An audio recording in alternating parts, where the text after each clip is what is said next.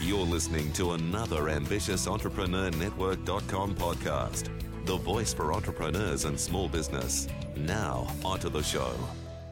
Welcome to the Ask the Expert podcast, where you'll learn key insights, tips, and strategies from experts across the globe to help you create the life and business of your dreams.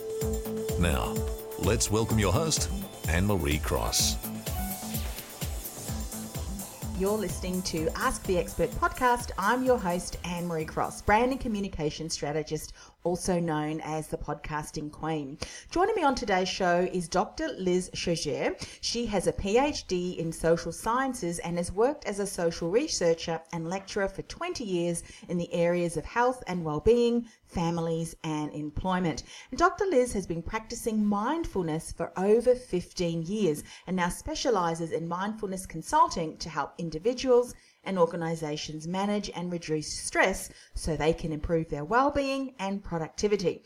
And on today's show, Dr. Liz is going to share one strategy you must use if you want to engage staff, even in the midst of significant change in the workplace, how by changing the way you look at the world, you'll experience it differently and have different outcomes, as well as why embracing fear rather than running away from it can help you feel more empowered to create the life you want. Welcome to the show, Dr. Liz. Thank you, Anne-Marie. When we're thinking about change in the workplace, particularly significant change, and we've got a team that we need to oversee, to try and engage them when change is happening can be quite difficult, can't it? Absolutely. And of course, when change happens in the workplace, it can be very stressful. Mostly it's changes that's imposed on people, so it can be hard for them to cope with that, with change that's happening. And it's certainly often in the workplace, for example, restructuring changes are taking place. The staff or some of the staff might not always be listened to.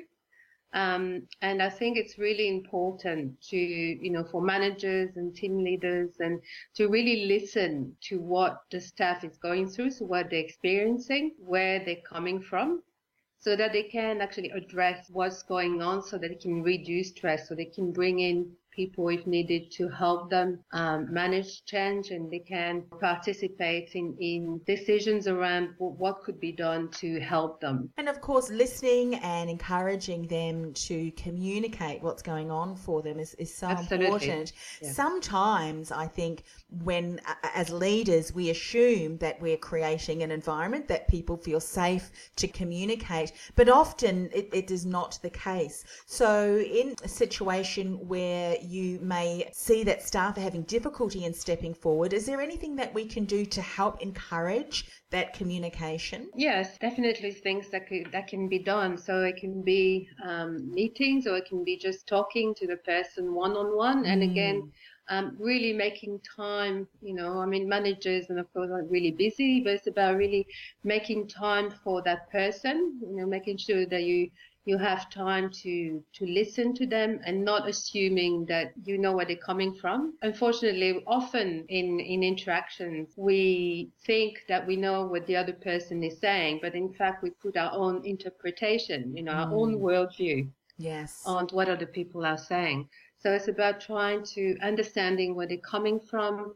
letting judgments go, because we all have judgments. The mind loves judgments and categorizing people. And so it's about being really present and being really engaged with what the staff is saying, what their experiences are, what their problems are, so you can actually understand where they're coming from rather than assuming that you know. Great insights. And I particularly love the one where you've said that perhaps a one-on-one is a better environment, because some people find it a little bit challenging to share what's going on for them in a group setting, and they'd be a bit more honest with you if they're not going to be judged or feel that they're going to be judged in an open environment. So all great insight. You also say that by changing the way that we look at the world will enable us to experience it quite differently and have different outcomes. Share a little bit more about that. Everybody looks at the world in different ways. Somebody might experience an event by being really stressed by it. For example, let's take a really simple example. If a computer you're having computer problems. We all experience that. Yes. So you're having computer problems, or there's a virus, or suddenly, obviously it's very easy to get irritated or stressed, but some people might get really, really irritated, really even angry or really stressed, whereas other people might take it more in their stride, for example. Might say, well, it is annoying, but let's see what we can do now. So there's a lot of different ways of reacting to a situation that could be a bit difficult, a bit stressful. For some people, it might be very stressful, and for others, a lot less. It's just that the way we really look at the world, the way we're going to experience things differently. So which is good news, because that means that if we change the way we look at the world, then we can experience it in different ways. So we don't have to be stressed necessarily, because if we able to understand, to become aware, and that's what mindfulness allows us to become aware of our reactions, of what our thoughts are and our emotions. Because often when we react to something, it's unconscious, so we're not aware of it. Yes. It's like we all get triggered at some point. It's like, we've got our button pushed. It's like suddenly we react. You get angry, or you feel something very sad, and you haven't really, you're not even aware of it. It went so quick. It's just reacting. Something I heard many, many years ago as I was, learning and developing my awareness in this area was, how often do we say something like, oh, that person makes me feel so angry when she or he says that? And then in actual fact, no, we have the ability to stop that person from making us, because we made a choice for that action or conversation or comment to make us angry. We can choose to be angry, or we can choose just to let it fly over our heads. That's just another comment. So what you've just said is so key to changing the way we approach and think about something. That's right, and it's not easy, but with mindfulness, it really helps. It really enables us to shift that. Because with mindfulness, you create a gap, because we learn to distance ourselves from our emotions and thoughts by watching them rather than getting caught up in them like we usually do. Yeah. And so in that distance, and we become aware of what's going on, and then we're able to choose whether we want to continue behaving in that same way. If that works for us, great. Or if it doesn't, if it's not so good, then we can choose to do it differently. Yeah. It gives us that awareness, and then that it enables us to then choose how we want to behave. And I think one of the things that you've just said is so important for us. If this is a new topic and we've not really had much information about it previously, and this is quite new, then it is an area that we need to become more self-aware of. And it's just like with any new skill or new technique or new area of knowledge, as we build self-awareness and as we learn more about it, it just becomes quite naturally part of who we are. I know now whenever something is happening which could potentially trigger me to become a bit more anxious, just take a step back. Okay, let's just look at it. How do I want to be? How would I like this situation to end? And then we can make more mindful and intentional decisions around that. Yes? Exactly, and I used to react to things a lot. I used to get stressed a lot, and it's helped me considerably, in being able to, exactly what you said, to be able to actually, even if I do feel a reaction coming, or if I'm able to say, okay, what's going on here, stay with it, note it, and then breathe, and then decide what I want to do. So I'm able to shift that. I used to have so many conversations that turned into arguments inside my own head about what I would say and do if that person were to, comment something. And in the end, it's like, this is ridiculous. I've just spent 10 minutes of my time.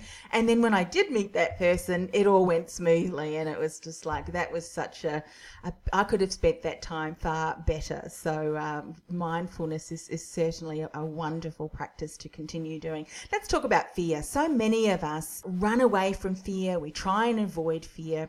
However, one of the insightful things that you say, when we embrace it rather than running away from it, it can actually help us feel more empowered to create the life that we seek. Absolutely. And I've had a lot of fear myself.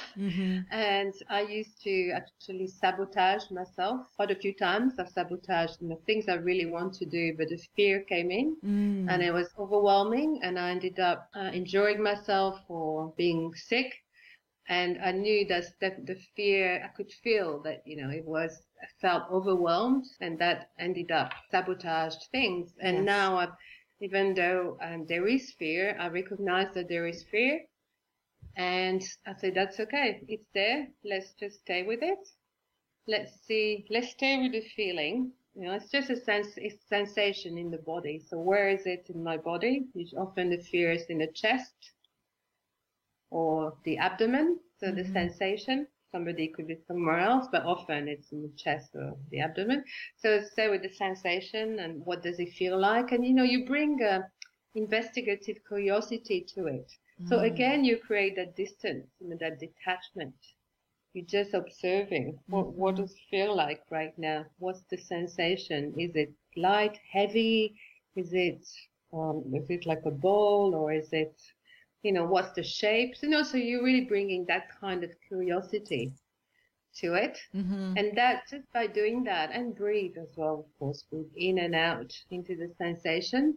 And just doing that is going to shift. It will shift the sensation, and it's, and it's also about accepting, okay, it's here right now, but it's going to shift, and it's okay. And reminding yourself that that you can do, you are able to do whatever it is you're afraid of, but it's and that it's thoughts and feelings, but you're not your thoughts and emotions. It's just something that, came from things that happened to you a really long time ago as a child. Right now, you're an adult and it's totally different.